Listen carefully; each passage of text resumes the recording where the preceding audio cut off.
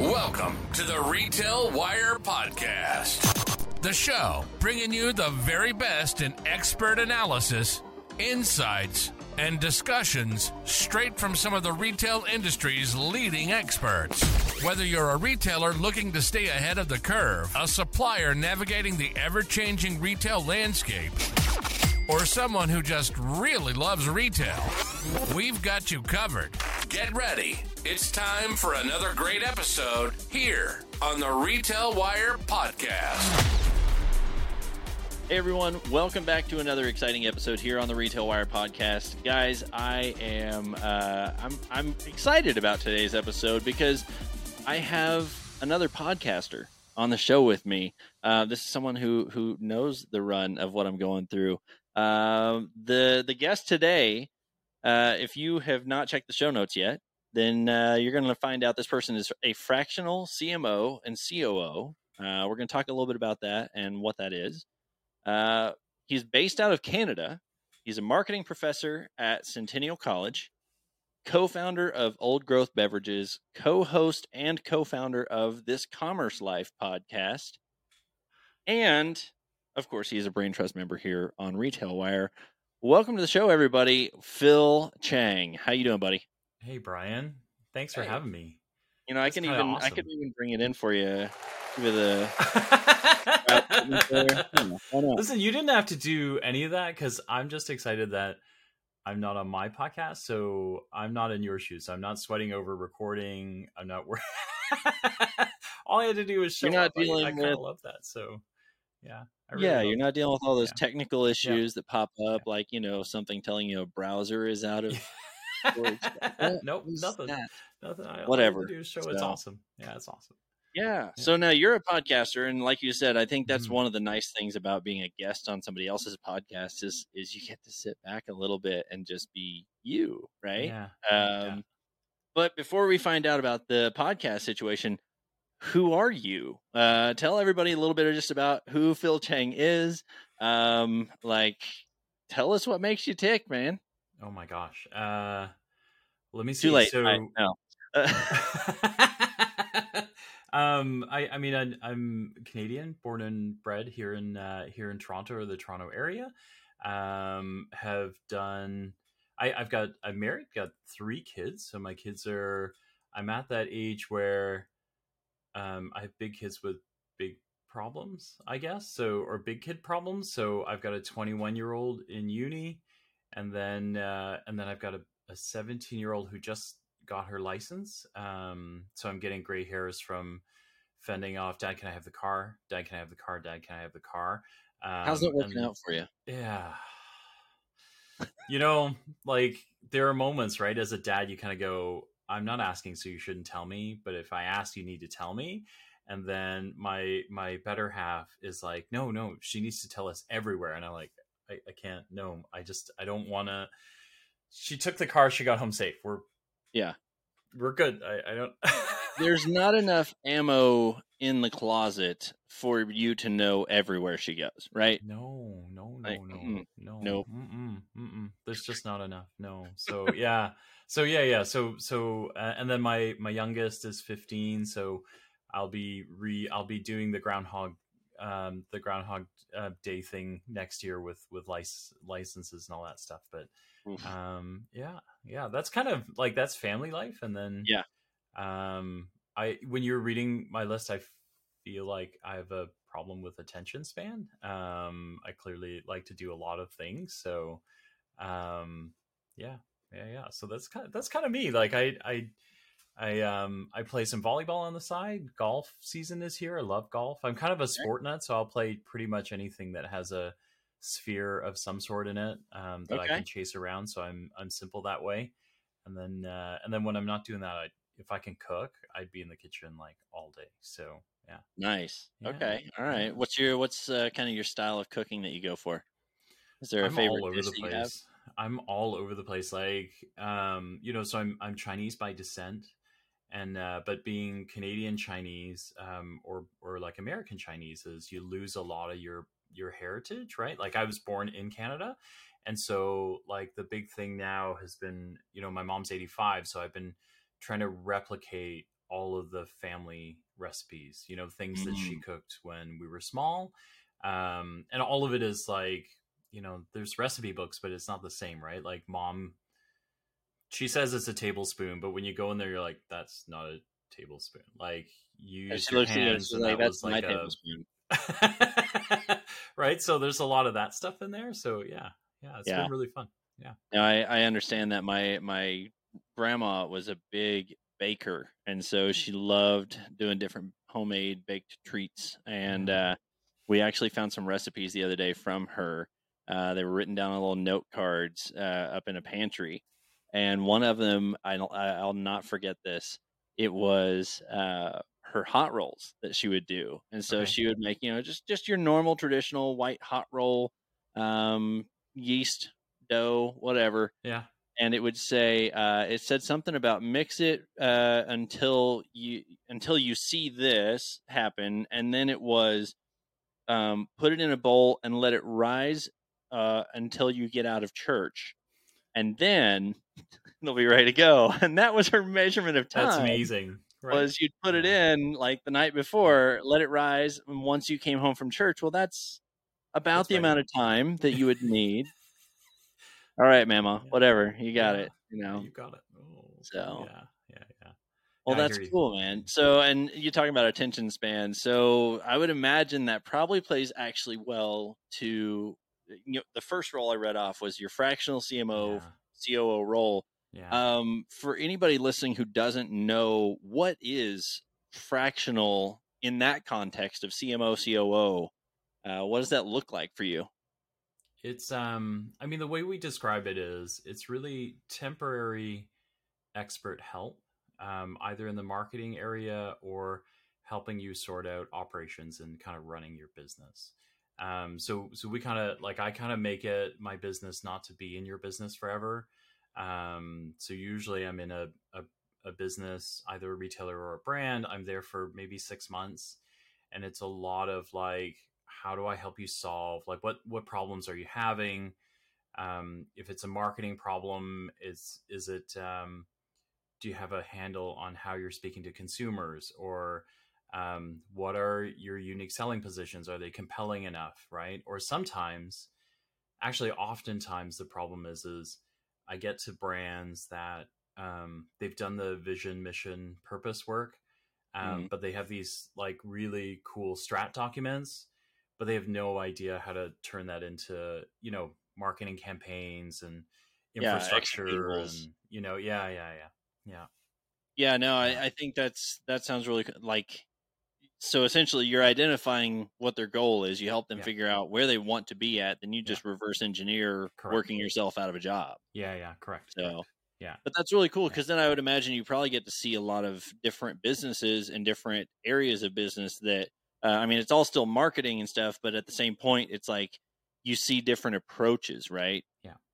Yeah. How And do I you think get, that impacted your kind of like, has it compounded, I guess, probably over time? Like, hey, I saw this over in this industry. It won't work here, but it does work over here. What have you noticed about that? yeah, it's so everybody has the same problem that way. So you get the strat documents, and then they all have trouble translating. And Okay. then I do, you do carry things over, right? Like you see moments where I'm doing some work with a couple of pet brands right now. And they, one of them thinks that in order to resonate with a customer, you've got to be able to talk in that kind of like doggy language, that you're, pet parents or paw parents, or, this is possum. And it's kind of like helping them go, no, like, connection with you can do that, but it's superficial. Like, you Yeah. actually need to get to the emotional truth of why they need you. Yeah. So if you do that right, doesn't really matter what language you speak, you're gonna get it. It'll be fine, right? So there's some of that stuff in there for sure. The other really cool thing is when you start working like that, you run into a lot of marketers along the way, and so you just get to meet a lot of very talented people who are like really committed to what they want to do, right? So it's really fun. Like, it's being able to drop into those situations. It's really, really fun to help these brands. Yeah. What I'm going to take a slight tangent and say, Yeah. what is one of the or who has been one of the most influential marketers that you've kind of met along the way that you're like, wow, I can really point back to that person and they maybe shaped me? Um, there's a whole bunch of folks. I think there's one in particular from kind of my Pfizer J&J days. His name's Peter Rodriguez.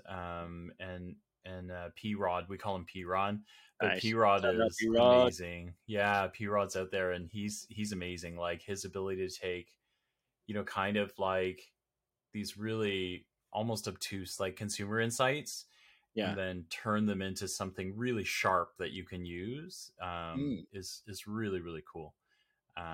So yeah, he would be a guy that I would look at, like not kind of big, Hollywood marketing hero, but like a yeah. local, that's just really cool. Done He some knows really how to cool get it things. done. Yeah, he does definitely. That's awesome, man. Yeah, So yeah, yeah, so fractional, you just kind of yeah, now are you working multiple roles at like multiple CMO roles at multiple companies at yeah, the same time? yeah, yeah. So Okay, usually cool. I try not to carry more than two or three at a Okay, time, because otherwise your focus gets all broken and then you're not kind of thinking through things properly. So usually it's two or three. Right now I've got two, okay, and then I teach on the side as well, so that kind of keeps me, ADD, yeah. So, keeps me focused. so where did you get into teaching? What got you into teaching there? Centennial, probably 6 or 7 years ago, Centennial was looking for an omni-channel, someone to do omni-channel, and I guess just at the time there just weren't that many of us Okay, doing omni-channel, so I jumped in to help out. I really liked it. I like the role. I like spending the time with the kids. Like they're not really kids. They're all pros that came back. Like Centennial has this program that's a digital certificate, so it's really for people who have graduated and then realize like, hey, I've got a normal marketing degree, or I've got marketing experience, but I don't have digital. yeah, So they come back in and they do digital, and then Centennial teaches them everything: SEO, SEM, omni-channel, content creation, ads, the whole bit. yeah, And in the beginning, I was doing omni-channel there only. I like that, and then you know, like everything else, right? So then I started teaching SEO, SEM, and then classic marketing and digital marketing as well. So yeah, and yeah, that's really cool. So now you said yeah, that was like six years ago or so that you started yeah, that. yeah. Still That's doing it. cool. I And love it. Love it. so you've seen Yeah. several classes come through now, and kind of start going out. Do any of them reach out to you after like they kind Yeah. of land that gig, and Yeah. or you know Yeah, we stay in touch. A lot of them stay in touch. I kind of tell them, once you're my kids, you're always my kids. So, yeah, because a lot of times too, they've got the experience now, but they need the contacts, right? Like they need the contacts to get into the industry. And then when you've got great like students, you just can't, you start placing them places, and they just work, right? Like now there's kids at there's some ex students at like places like L'Oreal and Shiseido and Walmart and Loblaws, and like all over the place, and you kind of hear the same thing, is that they're awesome, right? So yeah. so it's kind of cool. It's kind of cool That's to got to be watch. really rewarding to know that like you're sending those people out, and they're really just flying. Yeah, So it's yeah, really awesome, man. yeah. It's really cool. It's really cool. Well, Yeah. very cool. So tell me a little bit about Old Growth Beverages. Where what is that? Tell me the story. There's a big smile It's on your face, so I know there's got to be a good story there. Yeah. it's a neat it's a really neat pet project. So it is so we're doing microground teas. Okay. And so um these are tea leaves that have been stone ground into very fine particles that you can drink. Okay. So from a holistic standpoint, it's really good for you. You basically consume the whole leaf, not just because when you soak a tea bag, you kind of get like 5, maybe 10% of the nutritional ingredients in a tea leaf, right? And so when you stone ground it, like one, you get all of the nutritional ingredients, and then two is you can have a drink in like a minute. So you boil water, Mm, teaspoon of this, and then if you add like a milk of your choice, you're yeah. good to go. It's Wow. pretty fantastic. Yeah, Yeah. What's your Yeah. favorite tea that you make? Oh my gosh, there's a chai that I can't get enough of. Which is, like I'm for anyone who knows me, like I'm a coffee drinker, so I know like everything I could possibly know about coffee. My cupboard is full of like pour overs and Chemexes, and I You will got a use an siphon? espresso maker. Yeah, yeah. I have an AeroPress that I take on the plane with me. Yep. So so this kind of like who I am. And then so when I start tasting these micro grounds, I was like, okay, this is cool as tea, but it's not for me. And then I drank the chai and I realized I have to beg Indian friends to make me marsala chai, right? It's a Yeah. lot of begging. You get a whole pot that you usually can't drink by yourself, right? And then you get the like, you asked me to make it. Now you're not drinking the entire 2 liters I made, right? Right. But now I can make it in my own kitchen. It's awesome. So yeah, That's yeah, really cool. So yeah. now, do you grow the teas or do you buy them from No, somewhere? we buy them. Or Yeah, we okay, everything's organic, so all the ingredients are organic, but we source them all. We don't have enough time yet. We're not that vertically integrated. no, that's cool. Maybe someday I'll add tea grower to my list, but I You don't think I know, can do that while I live in Toronto. I think I need to move to India or South Africa or somewhere yeah, somewhere warm and balmy. So I don't see a problem with moving warm and balmy. Yeah, I think that listen, sounds. if I get a tea field or whatever they call it, Yeah, you and I we'll do a podcast from the middle of the tea leaves, so it'll be great. straight up. Yeah, And on a different section, I'm gonna come and grow hops, yeah. pure Bring it hops. on. So I'll Bring it brew on. my own Why not? beers from there. So If we have that much land, we might as well do it all, right? What's the big right, deal? So yeah, yeah. yeah, Well, very cool, man. So then now you're with the Brain Trust. Obviously, you're on the Meet the Brain Trust series here. But yeah. how did you come to know Retail Wire? What's the path look like to get you into Retail Wire? So right around the time I started teaching omnichannel, I was working for a retail tech company called Hubba, based out of Toronto. It's a startup. It's just, I think it hit 14 or 15 years, so it just closed down like the last couple of years. Okay. But we've been around a long time, and I was working as an ambassador for them. And then I ran into, I was online. I can't remember why, but I ran into Rick Moss, the former co-founder of Retail, Yep. and he and I started chatting online. I think we were going back and forth on a topic, and then he kind of sent me this invite, like, "Hey, you got to check this out." And then that was it, So I've kind of been in Retail Wire a long time. I love the discussions going on. The folks in there are super smart, and I love the community. They're all pretty great people, right? So it's Yeah. yeah, it's a nice way to jump into conversations in the morning. So Well, and I like it because to me, so like, I've said this on a previous episode too, but like I don't come from a massive extensive background in retail, and I think just being surrounded by such great minds with hmm a lot of different hmm perspectives, they're not just parroting the same thing, right? yeah, They all yeah, have their own views and their own experiences that they're bringing, and so it's been really cool to get to know you a little bit. We've done a couple calls already before this, yeah, and just being able to connect a little bit, being able to kind of learn who you are, and like, wow, I really need to get you on the podcast. And so this has been really cool to see, and I think it's really shown me a lot about the retail industry and the people in the retail industry that I really had no clue about. oh, that uh, we're all crazy. yeah, absolutely. Yeah, Well, no, we're that I all knew like, because yeah, I can identify well with you guys. uh, But no, man, that's awesome. I'm really glad to have you with us, man. I'm glad to have you here thanks, as part of the Brain thanks. Trust. Um, so before we go too deep into retail, though, you said so you're a podcaster, Yeah, you're a teacher. yeah.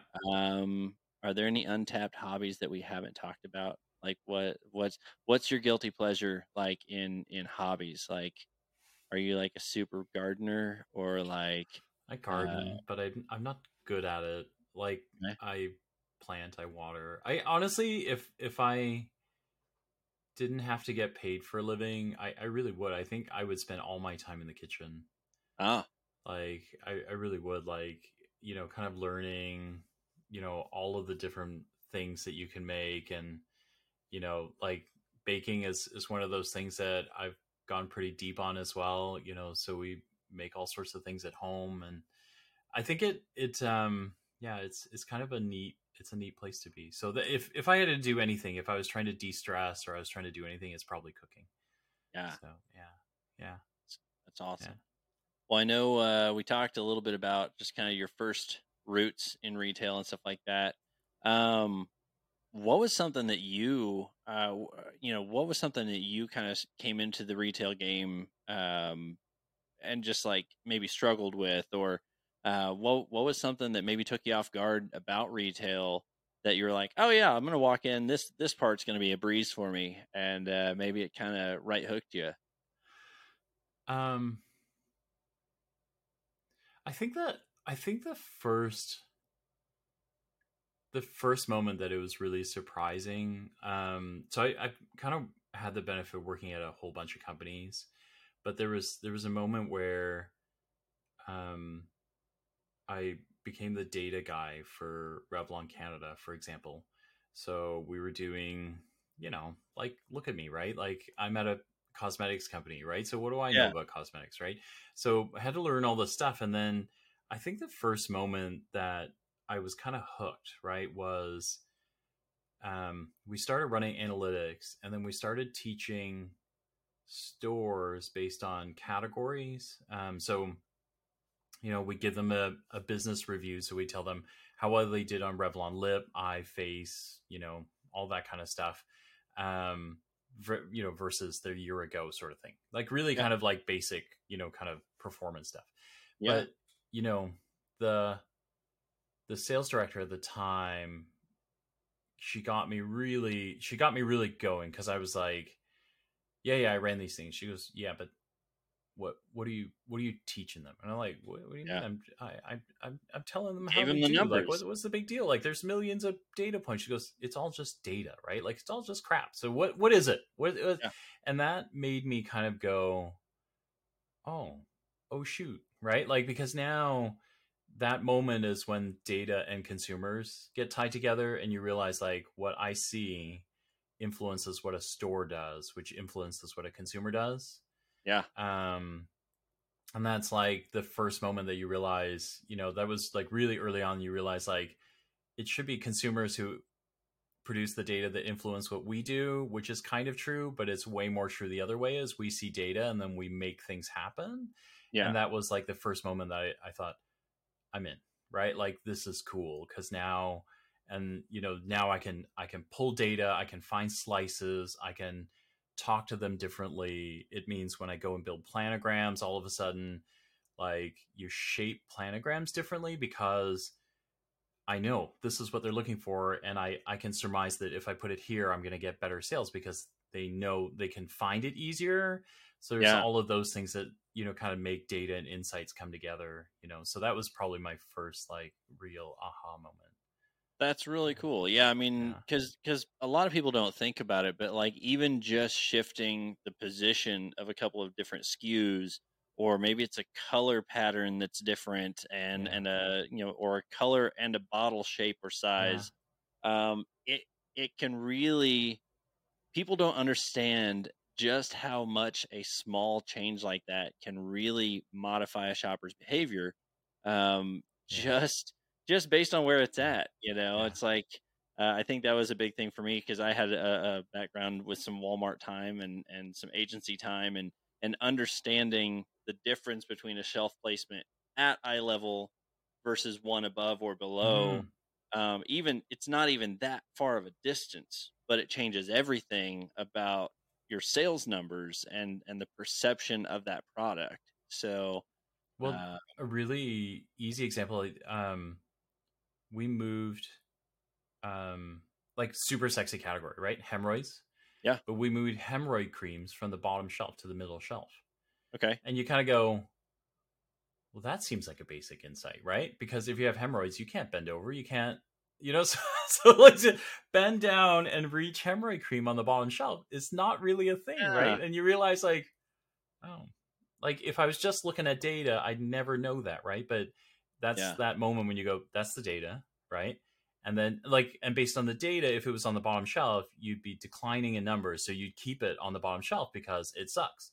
But the yeah, minute you realize, I've done it wrong, I've done them a disservice. If I move it up to the middle, all of a sudden the lift goes up, and then the data says, no, you like you put it in the right place. Now it's turning twice as fast as it was before because they can Oh reach yeah. it, right? Like, hello, Well, and there's that, and there's the idea that, like, the thing that jumps out to me is like some people, there's the stigma, obviously around hemorrhoids and everything. It's just Yeah, like, oh, I just feel gross, it's yeah, like kind of like it's annoying. I don't want to yeah. deal with it. So maybe somebody's trying to not That's right. walk past and like Yeah, stare at the bottom of the shelf. It's yeah, like, what are they looking? Oh, they're looking at hemorrhoid cream. yeah, Got it. It's like, no, no, no. I was definitely yeah, looking at the toothpaste over here. yeah, yeah. It's true. I It's think true. taking those human behaviors into consideration like that, and that's the knowledge where I think your leadership was spot on with going, okay, what is the story behind that data? Yeah, Because there's it looks like a bunch of dots, right? But then yeah. But suddenly it's not. the Yeah, dots are making this big mosaic yeah, kind of thing. yeah, So yeah. It's cool. that's really cool. Yeah, man. Well, so what is one thing I think we're talking a lot about analytics, talking a lot about Mm. customer behaviors and things like that with marketing. What is something you see going on in the retail industry just over and over and over again? I mean, I would imagine you probably also see it a lot in your fractional roles. What's something that they see, that you see going on that, like, for you it's pretty crystal clear, but you see these brands or these individuals constantly struggling with, say, like one or two key areas? Um, I think that so the two things that I see over and over again, I think that kind of made me do the fractional thing is the connection between strategy and execution. Okay. I just feel like there's such a big gap, like because the people who do your vision, mission, and purpose stuff, they're Hmm. very they're very creative types. They're very super smart. They're all super smart and they're very Yeah, creative, but they do what they love, right? Which is the mission vision. And that's a really yeah, kind of fun idealistic, process. right? Yeah, it's very fun, right? Because you're ideating with clients, you're spending lots of time brainstorming, you're getting lots of gray cells, working, right? But the connection to the nitty gritty, the how do I build a campaign out of that? Like what tools do I plug in, right? Like what things Mhm. do I track that help me say this is working, it's not working? I see that broken all over. Sometimes I get to companies and they've got 4 different mission, vision, purposes, right? That they've done Mhm. over the years because they think this is where I have to begin every time. And sometimes I say to them, don't bother. Just give me all 4 and then I'll plot you a path and we'll work out whether the path is right for you. And then we'll just figure, you know what I mean? Like, cause I think Yeah, that's something I see over and over again is people not being able to execute on plans. yeah. Yeah, which is really troubling. Right. So yeah. And I would think that could happen over a lot of different reasons, whether it's kind of a setting goals based on others' expectations of you or your Mm-hmm. perceived expectations. Then you'd also have the idea that, maybe, well, this is what I see everybody else doing, and Mm-hmm. so I should definitely just fall into that mold.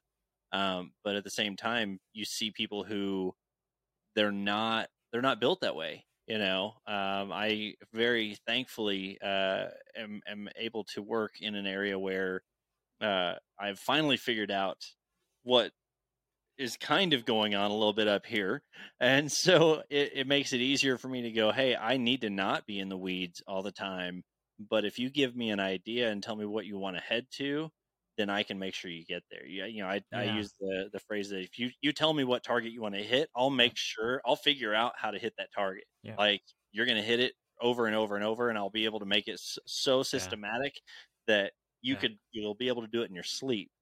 But I think a lot of people go, oh, well, because my dad did this, or because my mom did this, or because this was not even a family business, but this is just what people in my region do. This is what Yeah. people that went to this school Yeah. did, or whatever else.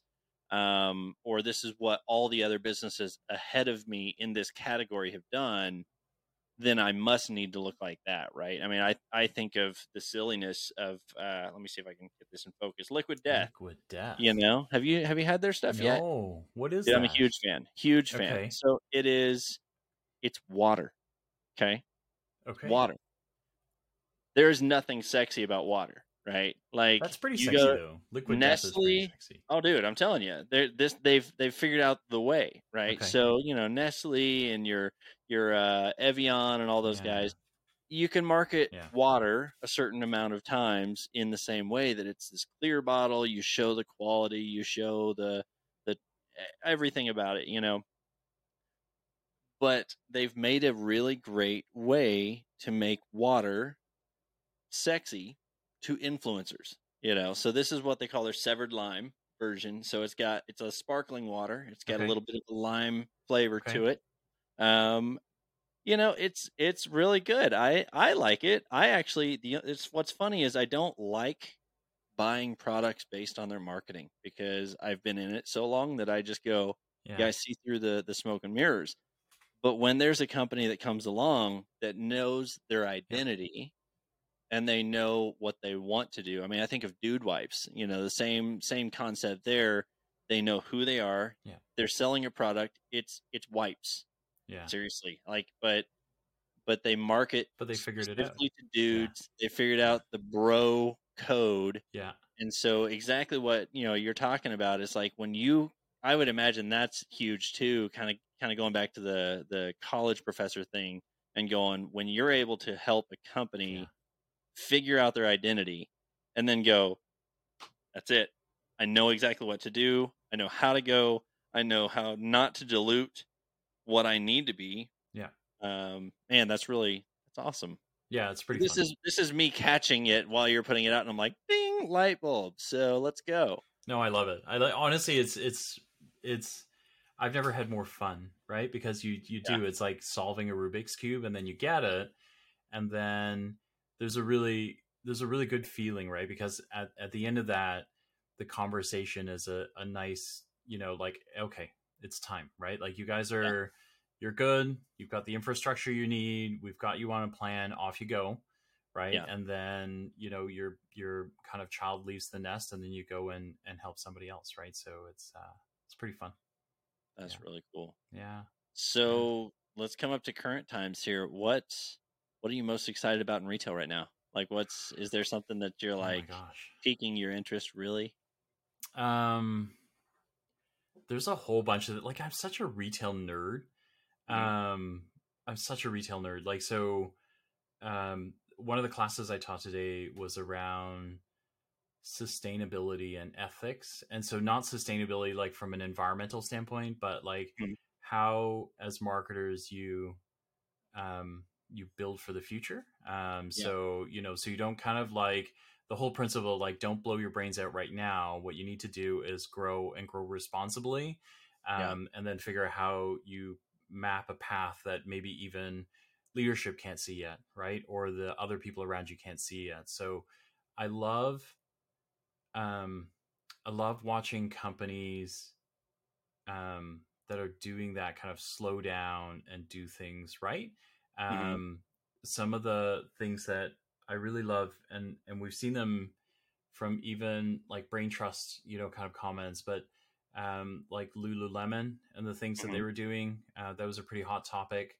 Our friend, my Toronto friend Lisa and Lanny was Yeah. all over that. But Her post is still getting more likes on that, by yeah, the way. yeah. Well, but it's huge, right? Because for the longest time, everybody in retail has been plagued by, kind of like knockoffs, right? Is you go to like Amazon, and there's a branded item and there's 18 knockoffs, right? And you kind of like, everyone thinks, oh, I'll just get the knockoff, and here you are, you've got this great big company, and what do they do, right? Like they could go blow their brains out, but instead they decide, we're going to stop and make it an experiential moment, and we're Yeah. actually going to take on the elephant in the room that nobody wants to talk about, right? Like these kind of knockoffs, right?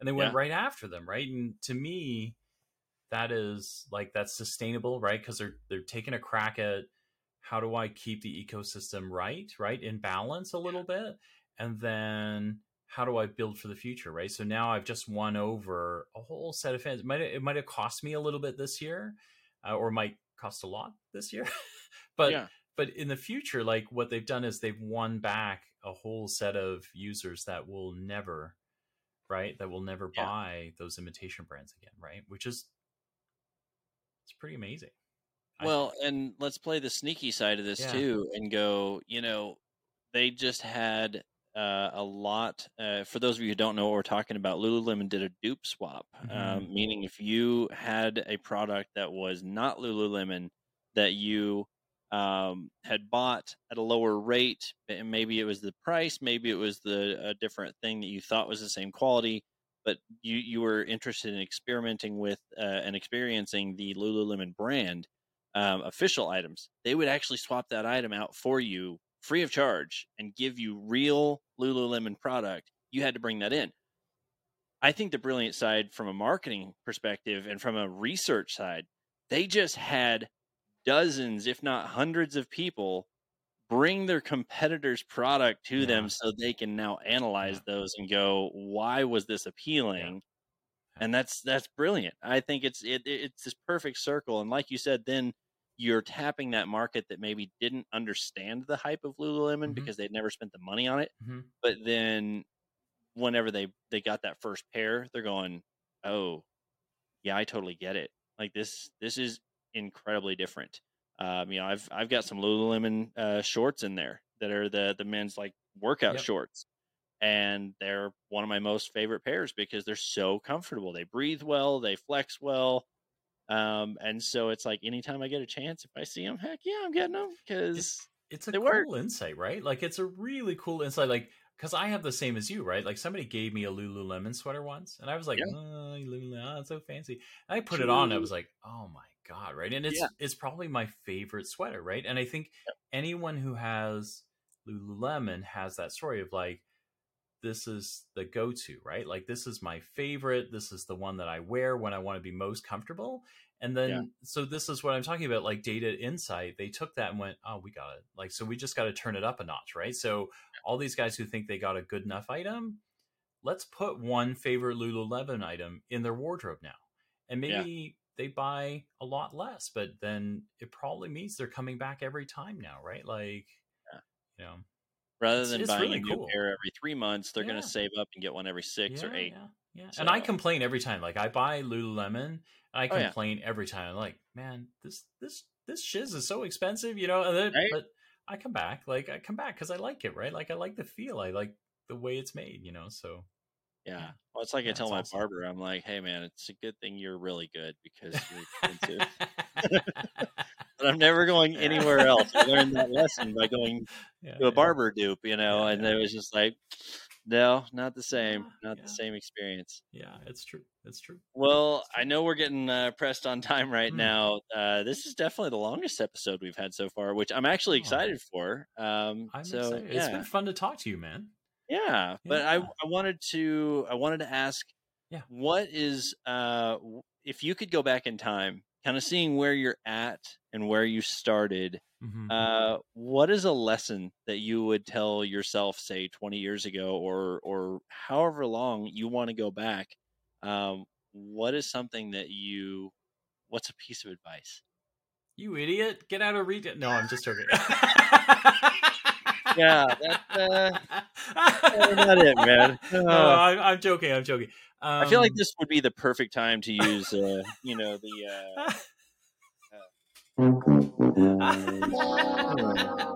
We got that.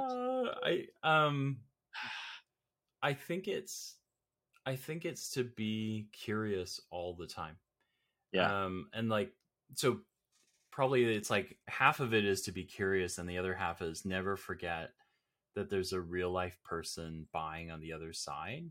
Because like that's the whole thing about retail is it can never be the same because that consumer who buys, their lives are different all the time, right? So, you know, the marketing that you're doing now, it won't be the same 6 months from now, and it won't be the same a year from now, right? And so you kind of like, you've got to be looking, you got to look like 8 Ways to Sunday all the time, right? So it becomes like, be curious and learn all the time, you know? Like it's the only way to stay in this industry and have some fun at it too. So that's huge. That is huge. Well, Phil, thanks so much for being with us on the Retail Wire podcast. I really appreciate you taking time, man. Brian, thank you for doing the podcast so I didn't have to do it. I really appreciate you.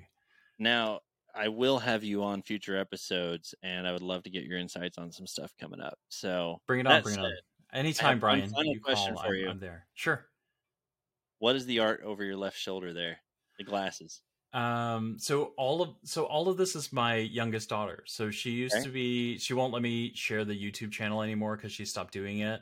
Okay. But she's like the ultimate boss lady. So she's 15 now, and at 14, she had 1 million subscribers. And then she said to me, Dad, I'm done. I'm done with the channel. I don't want to do that anymore. And she was making like good college money. Like she has enough for college. And then, so all of this is her art. Like it's just her. I can't draw. I draw stick figures. It's really awful. But somewhere she picked up this talent, probably from her mother, and it's pretty amazing. So yeah. That's incredible, man. Thanks for telling us about that. If somebody wants to reach out to you, what is the best place to do that? Is that LinkedIn? Is that a website? What's the best way to contact you? You can find me on LinkedIn. So just go to Retail Phil and you'll find me. Or you can find me at if you go to the podcast page, so thiscommercelife.com, you'll be able to find me there. But I'm kind of like all over the place. So yeah, that'd be awesome. Thank you. Absolutely. Well, thanks again. Looking forward to more conversations with you in the future. And thanks for being a BrainTrust member here at Retail Wire. Awesome. Thanks, Brian. Thanks for having me. We'll see you all in the next episode. Thanks for tuning in to the Retail Wire podcast. We hope you enjoyed the episode. Be sure to subscribe to us on your favorite podcasting platform and leave us a comment for a chance to hear it read on the next show. See you next time here on the Retail Wire podcast.